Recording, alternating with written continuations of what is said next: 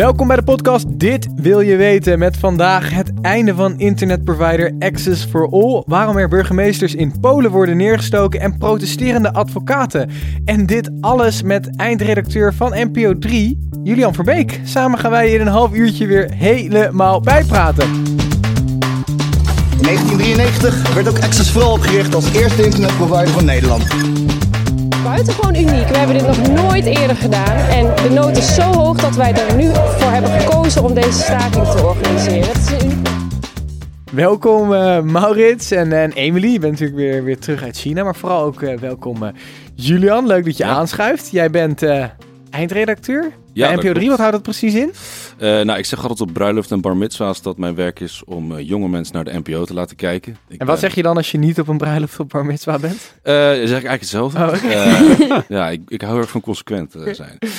Mijn werk is, ik ben verantwoordelijk voor NPO3.nl en alle aanverwante social kanalen. En het werk is, wij maken allemaal programma's, die worden gemaakt voor jongeren. En mijn werk is om ervoor te zorgen dat jongeren die ook daadwerkelijk zien. En lukt dat een beetje? Ja, dat gaat eigenlijk best wel goed. Ja? Ja, Okay. Zo goed dat ik nu wegga. Oh, heb je een aanbod gekregen van John? Ja, dat is wel een beetje trending, toch? Iedereen naar de mol. Ja, nee, ik wil nu iets heel grappigs zeggen over Linda de Mol, maar het lukt niet.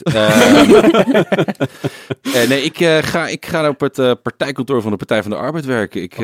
Wat mooi. Wij probeerden een politiek neutraal programma te zijn, maar bij deze... Ja, ik heb me aangesloten bij het partijkartel. En ik ga daar iets met online dingen doen. Okay. Een baantje. Ja, een baantje. Interessant. En jij hebt ook ooit nog radio gemaakt, of in ieder geval... Nou, ik was erbij toen er radio werd gemaakt. Wat deed je? Ik heb met Prem Radakishun het programma Zwarte Prietpraat gemaakt, 2 jaar lang op het Radio 1. En dan was ik zijn slaafje, zoals hij dat zelf noemde. Zo noemen jullie dat zelf ook? Ja, en wat houdt het in als je slaafje bent van Prem? Ik weet niet eens of ik dat wil weten, maar je bent vooral het leidend voorwerp van heel veel verbale agressie. Ik heb van Prem heel veel belangrijke dingen geleerd, zoals Julian, je bent een fucking domme blanke. En, dat heb je ook echt geleerd. Nu weet je dat je dat bent. Ik had al een vermoeden. Hij zei van dat ik niet leuk genoeg ben voor de camera, maar dat ik wel goed ben om mensen van achter de camera te helpen om beter te worden. Oké, dus eigenlijk zei je hebt een kop voor de radio of voor podcast. Ja, eigenlijk bedoelde hij dat, ja. Maar Prems wegen zijn ondergrondelijk. Misschien was het wel een compliment. Oké. Nou, superleuk dat je er bent. Nou, we zijn ook heel blij dat Emily weer terug is, want jij was een tijdje in China. Hoe was dat? Ja, goed. Ik ben ook blij om weer terug te zijn. Maar ik was wel een beetje teleurgesteld, want toen ik terugkwam uit China, toen kwam ik erachter dat terwijl ik in Beijing was, Kim Jong-un daar ook was voor een staatsbezoek. Maar ik heb hem dus gemist. Ik heb hem niet gezien. En hij was daar nog wel op zijn verjaardag. Wat doet Kim Jong-un op zijn verjaardag in China? Ja, dat weet geen mens. Maar misschien weten dit jaar wel sommige mensen dat. Want het was de eerste keer dat het was toegestaan voor hotelgasten om uit hun hotelraampjes te kijken hoe Kim Jong-un daar aankwam. Voorgaande jaren was het hele hotel ontruimd en mocht niemand kijken. Had hij een hotel voor zichzelf? Ja, in ieder geval, alle ramen waren geblindeerd. Niemand mocht kijken hoe die aankwam. En dit jaar was dat dus anders. Maar ja, ik heb er niks van meegekregen. Maar klinkt echt een superleuke vakantie. Wat heb je nog meer gedaan of was dit het voornamelijk? Ben je nog op de Chinese muur geweest? Ja, op de muur gestaan, op de muur gelopen, gewoon de standaard dingetjes. En werkt dat nou zo'n muur? Dat was vorige week onderwerp. Vorige week hebben we het veel over muren gehad. Ja, het viel me echt op hoe makkelijk het destijds ook moet zijn geweest om over die muur te klimmen. Nou, zie je wel. Punt gemaakt. Punt gemaakt, oké, duidelijk. We gaan het vandaag ook veel hebben over Europa met onder andere onze gast Julian.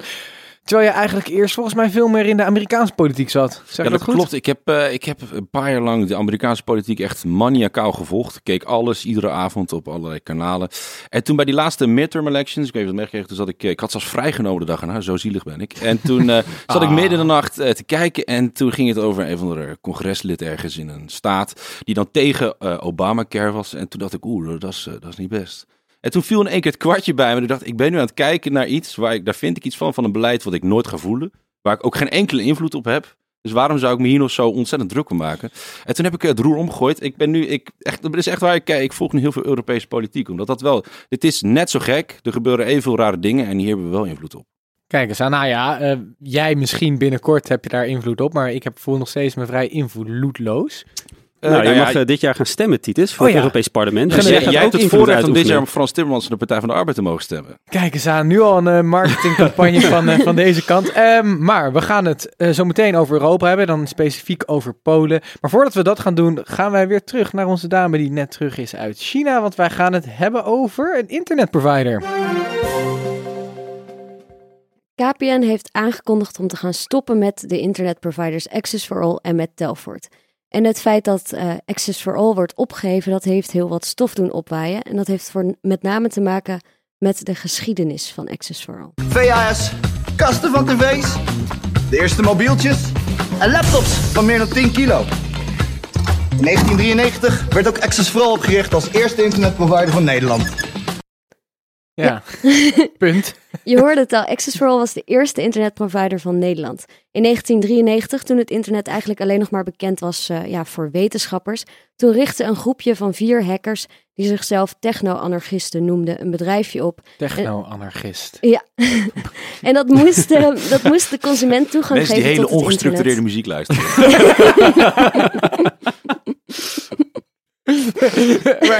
maar ga door. xs4all wordt opgericht door techno-anarchisten? Ja, dus die techno-anarchisten die richtten dat bedrijfje op en dan hadden ze dan met het idee om binnen 1 jaar 500 consumenten aan het internet te helpen. Nou, dat was een mooi idee, want dat was hun binnen 1 dag al gelukt. En 5 jaar later was het bedrijf eigenlijk al zo groot dat die hackers besloten om het bedrijf te verkopen. En dat was aan KPN. Maar wel met de voorwaarde dat ze op bepaalde punten nog steeds autonomie behielden. En dat had met name te maken met de punten waar zij echt voor staan. En dat is vrije toegang tot informatie op het internet en privacy en gegevensbescherming van internetgebruikers. Oké, en nu houdt het op met bestaan, of in ieder geval de naam houdt op met bestaan. Is dit dan ook heel erg, of is dit heel tekenend voor dit moment waarin wij leven? Ja, het is gewoon vooral wel jammer, denk ik. Want xs4all gaat nu dus verder onder die KPN-vlag. En daarmee gaan denk ik toch ook wel die principes waar xs4all voor stond verloren. Want het was echt een nerdenpartij, opgericht dus door die hackers, nog steeds met die idealen. Ze hebben ook bepaalde standpunten altijd vastgehouden, zijn altijd heel erg tegen de afscherming geweest van de Pirate Bay. Of bijvoorbeeld tegen het vrijgeven van gegevens van gebruikers aan politie en justitie. Ze hebben zich ingezet bij de oprichting voor Bits of Freedom of meldpunt kinderporno. Al met al een heleboel... Het was wel echt een hele waardeloze naam. Ja, dat mag ik dan wel nu toegeven aan de miljoenen luisteraars. Maar net als dat ik er ooit heel laat achter kwam dat horeca een afkorting is voor hotel, restaurant, café. Dat weet ik nu pas. Nee. Maar xs4all, ja, ik zag dat gewoon als een soort van, weet ik veel, een soort van gekozen wachtwoord van Google. Weet je, dat onsamenhangende dingen. Maar het is, en dan ga ik een mooi bruggetje voor mezelf maken. Het is toch niet een heel veel slechtere naam dan Telfort of Yes Telecom. Dat zijn niet de meest sprankelende dingen. Maar die zijn wel ook nu opgegaan in KPN. En daar horen we eigenlijk niks over. Was dat xs4all dan toch zo karakteristiek voor die start van het internet en het access brengen aan iedereen hier in Nederland? Ja, ik denk dat het daarin wel echt uniek was als je het vergelijkt tot die andere partijen. Ja, ik las ook wel een mooi verhaal over xs4all. Toen zij in 1996 werd namelijk een Joegoslavisch radiostation uit de lucht gehaald. Door de toenmalige regering van Joegoslavië. En toen is xs4all heeft dat overgenomen door een gesponsorde stream op te zetten. Zodat iedereen in Joegoslavië alsnog die radiozender kon luisteren. Dus dat bevestigt wel hoe hard zij vochten voor vrijheid van meningsuiting en dergelijke. En missen we in de huidige wereld bedrijven die op zo'n intrinsieke manier gemotiveerd zijn om hun klanten te dienen, die echt zo'n duidelijke visie hebben? Wil jij nu suggereren dat Google privacy niet hoog in het vaandel heeft staan? Facebook? Onder andere. Nou ja, ik denk dat is trouwens ook nog een hele andere discussie. Dat je dus nu steeds meer consolidatie krijgt in de markt. Dus dat je steeds meer grote bedrijven krijgt die, ik wil een monopoliepositie niet noemen, maar dat het wel meer richting een paar hele grote spelers toe gaat. Ja. En is dit erg? Nou ja, ik vind dat als je het breder trekt, ook met sociale media, Instagram is van Facebook, dat is eigenlijk, je kunt er niet omheen, ook met de politiek waar ik me mee bezig hou en met media. En die verantwoordelijkheid die je het aanstipt, zoals Zuckerberg, die geeft hij gewoon aan laatst in die interviews die hij gegeven heeft in de Senaat en in het lagerhuis aan die commissies, dat het hem eigenlijk geen reet kan schelen. En dat hij echt geen idee heeft waar hij mee bezig is wat dat betreft. En dat is natuurlijk wel zorgelijk, want het zijn eigenlijk gewoon voorwaarden van ons. Ja, je kunt er niet omheen dat die dingen bestaan en dat je er gebruik van moet maken. Google en Facebook, die zijn zo ontzettend groot. En ik vraag me echt af of zij die verantwoordelijkheid gaan nemen. Ja, en ook die rol van een internetprovider is natuurlijk best wel bijzonder, want die verschaft je echt toegang tot het internet. Dus die kan ook echt bepalen wat voor websites worden geblokkeerd. Stel je hebt dus een internetprovider die niet kritisch is op verzoeken van politie of van justitie of van de overheid tot het blokkeren van bepaalde documenten, dan kan dat echt een gevaar vormen voor de vrijheid tot informatie. Oké, dus eigenlijk zeggen jullie, misschien was de wereld wel beter geweest met meerdere van dit soort kleinere bedrijven die een hele sterke visie hadden en op een dusdanige manier dus gemotiveerd waren om hun klanten het beste te bedienen. Zeg ik dat goed? Of, dat is toch een beetje de hoe zeg je dat? HAVO 4 uitleg van competitie. Dat je een concurrentie. Nou, ik vind het eigenlijk een compliment als ik dit aan jullie op een HAVO 4 manier kan uitleggen. Oké, en tot slot, hebben we binnenkort nog wel wat te kiezen? Of is het zometeen echt alleen maar Vodafone, KPN en wat hebben we dan nog meer? T-Mobile. Ik vind het wel opvallend dat Ziggo. Er is best wel ophef. Er is zelfs een petitie gestart om xs4all te halen. Maar waarom is er geen ophef over Telfort? Wist jij dat? Nou, dat is toch ook wel een icoon uit de Nederlandse maar hadden die zulke echte drijfveren voor wat zij wilden gaan bereiken? Of was het gewoon een bedrijf zoals elk ander bedrijf die winst wilde maken door internet te verkopen? Ja, zoveel weet ik niet van Telfort. Maar volgens mij is Telfort niet een partij die ergens voor stond. Nee. Nou, voor hele slechte reclames in ieder geval. Dat wel. Nou ja, die ga je nu waarschijnlijk ook krijgen. Maar dan onder de noemer van KPN. En daarbij gaan wij het laten. Wij gaan door naar Julian, want die heeft ook voor ons wat meegenomen. En zoals we net al zeiden, iets heel Europees politieks. 7, 6, 5, 4, 3, 2. Ja, dit lijkt de aanleiding naar iets heel erg leuks, maar dit is ontzettend droevigs. Vlak na dit moment werd de burgemeester van de Poolse stad Gdansk, Paweł Adamowicz, neergestoken. Macaber detail, hij stond op een podium waar ze bij benefiet optreden om geld in te zamelen voor kinderziekenhuizen. En dat deed ene Stefan W. En die riep allerlei dingen over een complot.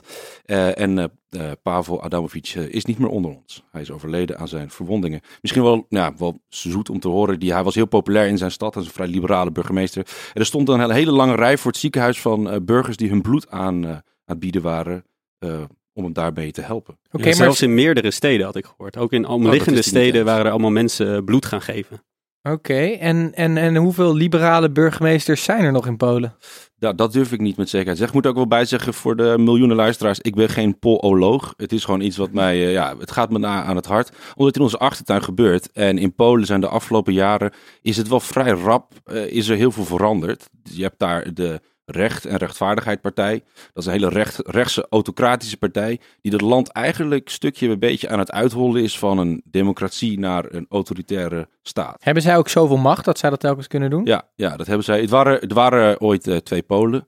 Nu wilde ik eigenlijk zeggen Noord en Zuid, maar dat zou echt te flauw zijn en dit onderwerp geen recht aan doen. Je hebt daar de gebroeders Kaczynski, waarvan Lech Kaczynski is overleden. Die was president van Polen, die is overleden bij een heel mysterieus vliegtuigongeluk. Ja, dat is een aantal jaar geleden. In 2010 is dat gebeurd, op 10 april, mijn verjaardag. En er zat de hele regering... Ja, ik heb er niks mee te maken. Bijna de hele regering van Polen zat in dat vliegtuig. Dat is in Rusland neergestort. Dat heeft allerlei complottheorieën opgezweld. En in 2017 hebben ze een machtsovername gedaan. Gewoon democratische wijze. En daarna hebben ze steeds meer veranderingen in wetten aangebracht. Noem eens wat voorbeelden. Wat zij hebben veranderd, waardoor het dus nu eigenlijk... Het allerbelangrijkste voorbeeld is dat zij de 40% van alle rechters van het Hoge Rechtshof met pensioen hebben laten gaan, verplicht. En daar met een commissie vanuit de politiek nieuwe mensen neergezet hebben. En dat ze eigenlijk de trias politica, dus de scheiding van de machten, de rechterlijke macht, hebben zij een politieke macht gemaakt. En dat is belangrijk. En waarom is dat belangrijk voor ons? Of waarom vind ik het eigenlijk belangrijk? Is dat Polen het raakt heel erg aan wat we met de Europese Unie aan het doen zijn. De Europese Unie, het idee was, rijke landen die geven geld aan arme landen, we gaan vrij handelen, dan worden die arme landen rijk en liberaal En dan morgen zal de wereld weer een speeltuin zijn. En nu, zo'n land, Polen was eigenlijk het voorbeeld van... kijk eens voor hoe vet de Europese Unie is. En dat land wat juist de posterboy was... is nu het land wat zich heel erg afkeert tegen dezelfde Europese Unie. Maar wacht even, heeft dit heel veel te maken met die moord op deze president? Nee, eigenlijk helemaal niet. Maar ik vond het goed. Ik vond het een... kijk, dat is een leuk toch haakje om even dit... Ja, het was een haak. Ja, het is inderdaad... die man, hij zegt... Nou, het heeft in die zin mee te maken... is dat die Pavel, die riep... ik ben gemarteld, ik heb vastgezeten... en de politieke partij, het burgerplatform... die heeft dat allemaal gedaan. En ik heb onschuldig vastgezeten, zei hij. Onschuldig vastgezeten. En die Stefan W., die moordenaar... die riep dat. En die burgemeester die hij neerstak... was tot een paar jaar terug... was die lid ook van die partij. En de president van de Europese Unie, Donald Tusk, die was premier van Polen en die was ook lid van die partij. Dus dat is een beetje wat bij elkaar brengt. En het is wel een symptoom, denk ik, van de steeds verruwende samenleving. En dan hebben we het in Nederland wel zo over verruwing, maar in Polen gaat het er wel echt allemaal een stuk minder zachtzinnig aan toe. En wat dit volgens mij ook teweeg heeft gebracht, is heel veel aantijgingen, juist wel richting misschien die wat meer rechtsere politiek. En vandaar dat jij het linkje maakt. Maar jij zegt ook, dit gaat mij heel erg aan het hart, want dit gebeurt in onze achtertuin.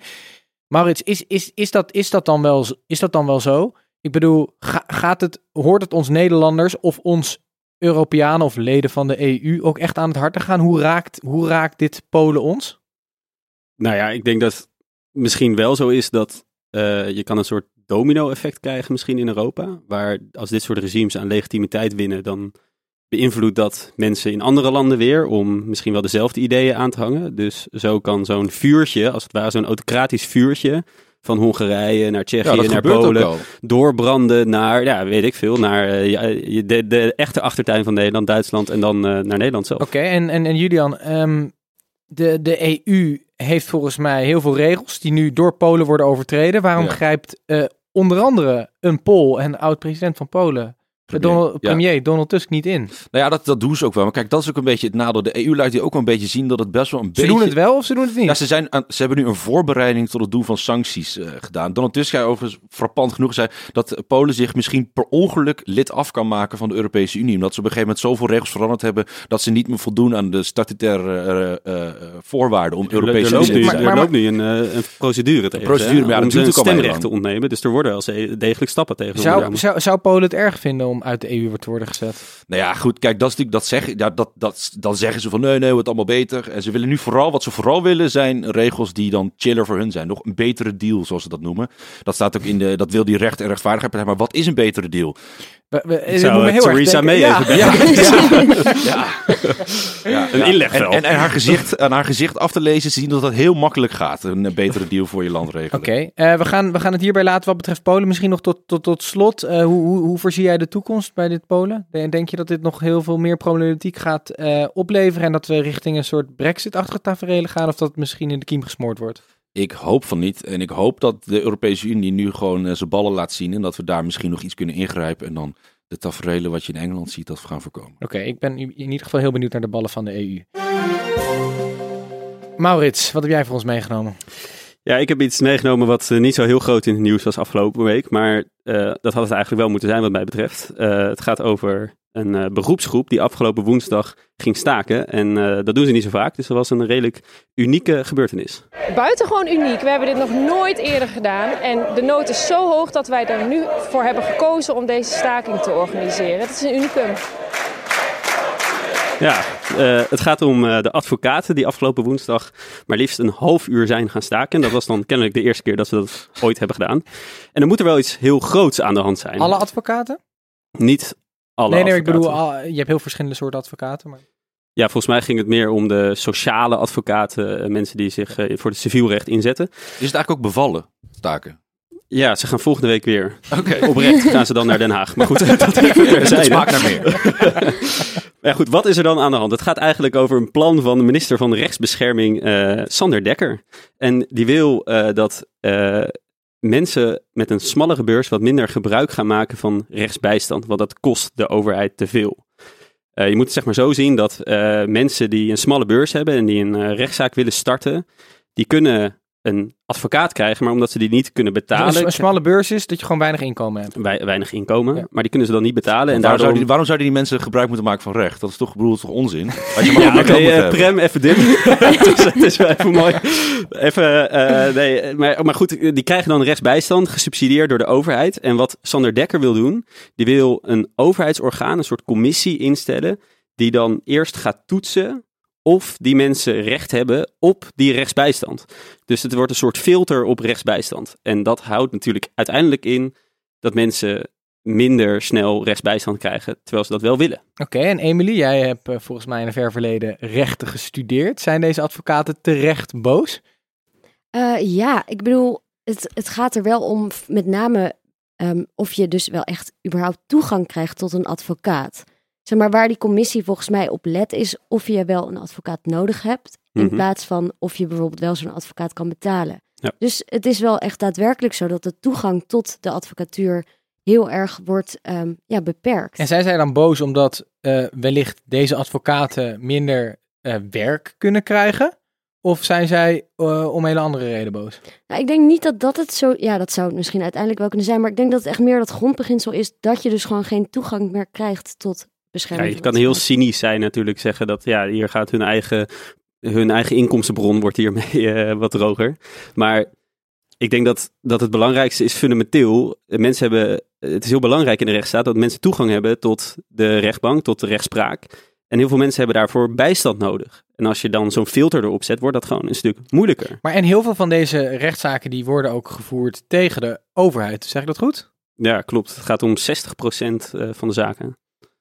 En die overheid die is nu eigenlijk hun aan het belemmeren, of in ieder geval duurder aan het maken, om rechtszaken te voeren tegen die overheid. Nou ja, een voorbeeld daarvan is bijvoorbeeld een rechtszaak die nu veel in Groningen wordt gevoerd tegen de overheid, omdat de overheid niet tot schadevergoeding overgaat. Er zijn heel veel mensen die met scheuren in hun huis zitten en willen dat de overheid dat gaat betalen, dat het gaat vergoeden. Moet je voorstellen dat je dan een zaak tegen de overheid wil aanspannen, dat je dan eerst naar een commissie moet van diezelfde overheid om te vragen of je wel rechtsbijstand mag hebben. Lijkt me echt een vet goed idee. En dan zegt die commissie, nee, ga maar naar een website of zo, waar je ook kan vinden hoe je dat gaat fixen. Dat is... Wedden dat ze dan ook een app gaan maken? Maar oké, dus het probleem wordt nu heel erg neergelegd bij de burger die toegang wil, die een procedure wil starten. Maar je kan het probleem natuurlijk ook wat meer neerleggen bij de advocaat. Bijvoorbeeld dat je zo'n prodeo-vergoeding omlaag gooit. Nee, de vraag is of dat dan de juiste prikkel is. Wat gebeurt er dan eigenlijk? Nou ja, als je die vergoeding omlaag gooit, dan moeten ze misschien meer van dat soort zaken gaan doen om hun inkomsten omhoog te krikken. Dus dan krijg je misschien alleen maar meer zinloze, zeg ik dus aanhalingstekens, zaken. Misschien is het juist wel beter om de vergoeding omhoog te doen, zodat ze gewoon kritischer kunnen zijn naar welke zaken ze wel en niet gaan doen. Maar is het nu in beginsel eigenlijk wel een terecht idee dat hier wat moet veranderen? Want is deze situatie niet ook een beetje onhoudbaar nu? Nou ja, onhoudbaar. Ik vind dat altijd heel moeilijk. Zeker als een. Ik zie je boos worden, maar doe je ding. Zeker als een VVD-minister met een plan komt omdat dingen onhoudbaar zouden zijn. Of te duur zouden zijn. Vind ik dat altijd een beetje discutabel. Maar wat wel terecht is dat Sander Dekker ziet dat er een probleem aan het ontstaan is. Dat de afgelopen 2 decennia is het aantal van dit soort rechtszaken met 40% gestegen. Dus dat is wel een aanzienlijke stijging. En daar kan je best wel tegen doen.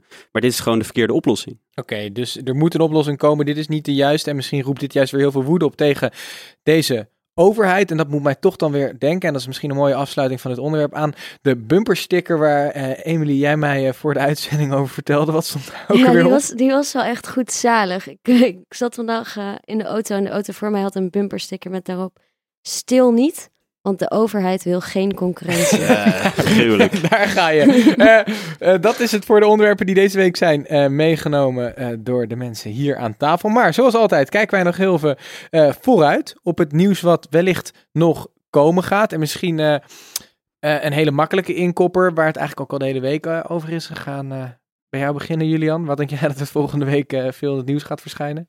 Ik heb zo vermoeden dat het Brexit gaat zijn. Ring, Wat ding, is dat? ding. En ik heb het gevoel, dat is een beetje gevoel, is een gevaarlijke uitspraak, dat er volgende week wederom geen nieuws over is en dat het gewoon één grote clusterfuck blijft. Oké, dan hoop ik ook dat wij daar onze vingers niet aan gaan branden. Maurits, zijn er nog andere dingen die gaan gebeuren? Nou, ik zou het wel leuk vinden om daar vingers aan te gaan branden. Maar goed. Ja, Maurits opperde vooraf aan deze show of we niet de hele show over Brexit konden hebben. Dan maak ik geen grapje. Episch.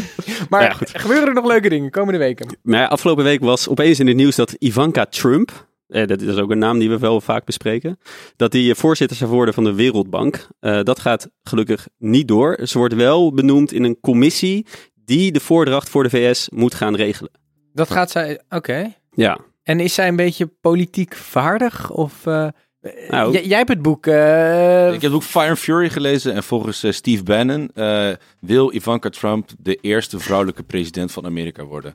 Maar hij omschreef ook dat ze echt oliedom is. Oh, dus, nou ja, goed. Nou ja, maar ja, oliedomme president is ja. niet heel gek in Amerika. En trouwens, tot slot, volgens mij is het aanstaande maandag Blauwe Maandag. Dat is toch de meest depressieve dag van het jaar, zeg ik dat goed? Nou, het is de dag waarop je dus al je goede voornemens niet meer waarmaakt. Oei, ik zie hier iemand tegenover met een goed voornemen dit jaar. Ja, ik ben dit jaar begonnen zonder te drinken. Ik heb een niet-spirituele Ramadan. En ik heb ook ik ben 3 kilo afgevallen. Misschien wel leuk voor de luisteraars om te weten. Nou, dat zag ik wel, ja. Dat was ook wel echt... Ik ging 1 januari op de weegschaal staan. Toen kreeg ik bijna een hartverzakking. Ja, en die weegschaal ook. Oké, jongens, wij gaan hier verder napraten, maar zonder dat de microfoons aanstaan. Wij zijn er volgende week weer met wellicht Brexit nieuws, maar hopelijk ook wat ander nieuws. En jullie moeten ons vooral recensies geven op iTunes en blijven volgen op de verschillende kanalen, zoals Facebook en Twitter. En mis ik er nog geen Instagram. En daarnaast gewoon abonneren op je eigen podcast app. Dit was Dit Wil Je Weten voor deze week. Dankjewel Julian. Graag gedaan. Maurits. Oké, ook wel bedankt. Emily ook. Tot volgende week.